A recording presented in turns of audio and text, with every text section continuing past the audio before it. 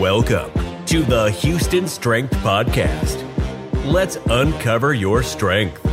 What's going on, guys? This is Jordan with Houston Strength. Thank you for tuning in. Sorry for the delay on the episode, but we've got a great topic today. We're going to be talking about recovery. So recovery is huge. It's the body's process of restoring homeostasis. I think it's important to expand upon what homeostasis is. So it's a state of balance within the body that occurs when variables in a system are regulated to keep the internal conditions stable and relatively constant. So if we can't adapt, we will perish. That is the survival of the fittest principle, and your recovery is very important to become the fittest version of yourself.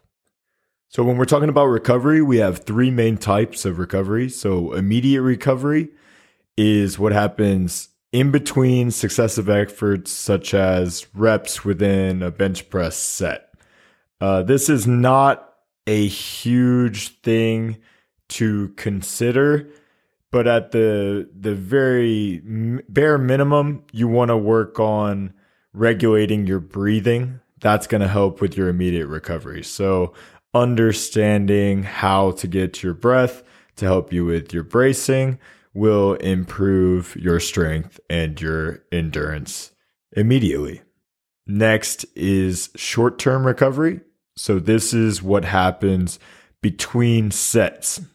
So this is in between our sets of bench press, or if you were to run a sprint, the short-term recovery in between there. And that's where paying attention to the effort and giving yourself sufficient rest to recover for that next set. Very important, definitely a variable that should be tracked if you are not tracking it.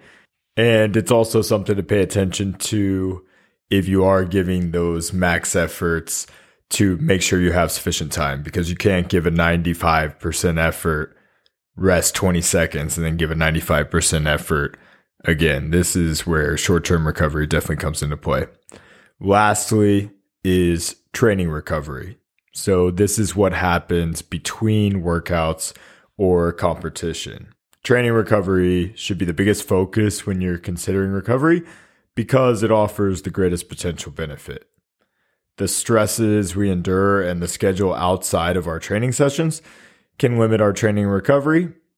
We should take that into account when planning our recovery measures. So next, we're going to bridge into monitoring recovery. With new technology, we can now monitor things that can validate the recovery process and help us to improve upon it.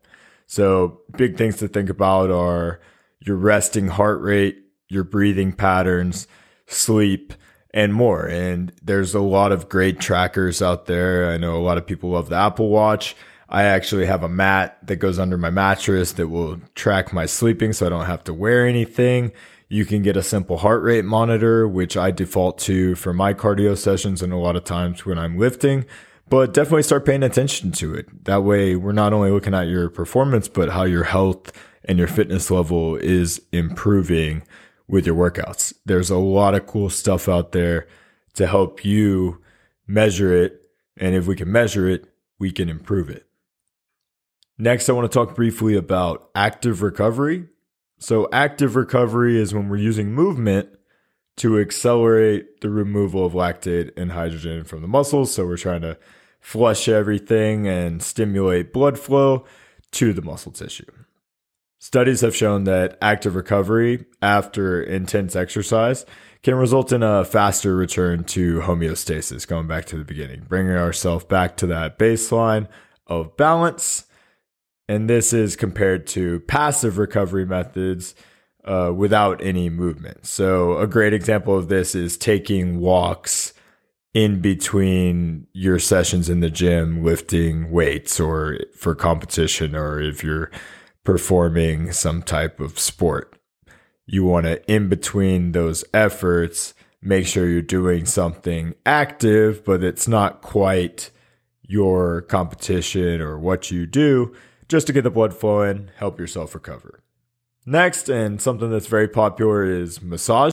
Researchers have questioned the value and have even found that more damage can be done if it's done too aggressively or too close to the exercise session. And especially if there's trauma, you don't want to go right into massaging. You got to let it relax a bit. But massage is better than doing nothing at all. There's very few reports that demonstrate positive effects on performance with massage. I personally am a big fan of the percussion massagers, the Hypervolt. We use them a lot in the gym, and I've got one at home as well.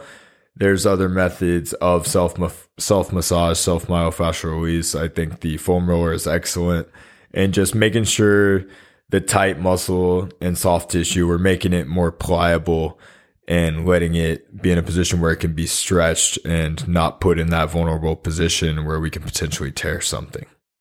Next, I want to speak on compression. Now, compression is delivered via clothing or through inflatable devices, sleeves. The Normatec sleeves we have at the gym, I love them. I think they're great. It's not available to everybody, but even a compression sleeve that you can get at Academy, if you're having some aches and pains, feel like you need to get some blood flow, it definitely helps.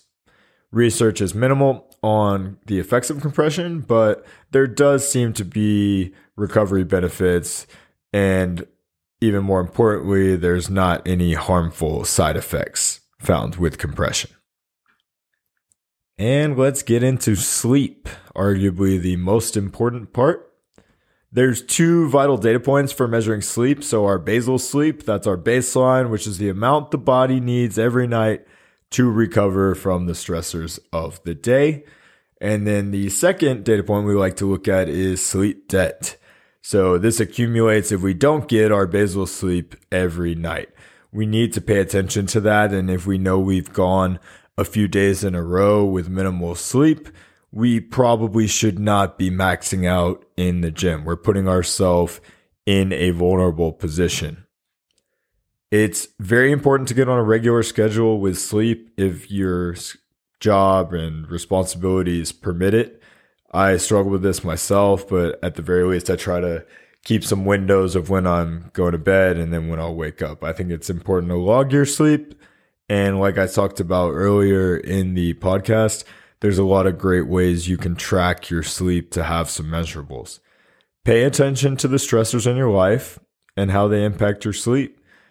I think we should shoot for 6 to 8 hours. I do fine with 6 myself. I think 8 is definitely optimal for most.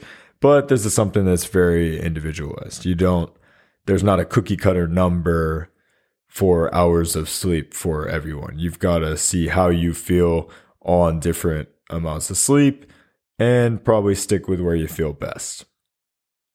And now when we're talking about recovery, a big concern is overtraining. And I always will say I don't really believe in overtraining, but under recovering. So if you've got everything going that we've talked about earlier in this podcast and you're training hard and you're still just burnt out or you're getting hurt, you may be overtraining. But overtraining happens when complete exhaustion has been reached in the body and we keep pushing.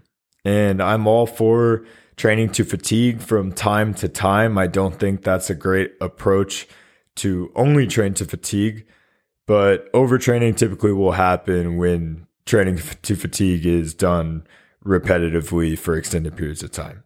An elevated resting heart rate and decreased exercise performance over a week or more are signals that we are overtraining. Listen to your body, and if you're not hitting the numbers you used to hit, if you're not hitting the times you used to hit in the gym or on the field, you're probably a little burnt out. You may have been overtraining. Pay attention to your recovery. And there's a few different approaches to addressing overtraining. So we want to examine what's going on and explore the best method of approach and then hit it. So number one, we can deload. So we'll reduce the load, the volume, and or the rate of exercise. And we'll do this for 1 to 2 weeks. And this is going 70% or below what led you to that state of overtraining. We can offload. This is where we stop activity altogether. Or we can redirect. So we'll cross train at a lower volume or load and avoid the stimuluses that brought on those feelings of burnout. I talked about it earlier. but I want to circle back to monitoring. So I want to talk about monitoring heart rate. I think this is probably the most important thing for everybody to pay attention to. You ideally want to check it in the morning, a fitness tracker or manually track it. Pay attention to your heart rate and your heart rate variability, and just make sure you're in good health generally. If you liked what you heard, please visit our website for a free week of online programming via Train Heroic. And thank you for listening. We will be back very soon. Thanks for listening. Subscribe to catch the next episode of the Houston Strength Podcast and uncover your strength.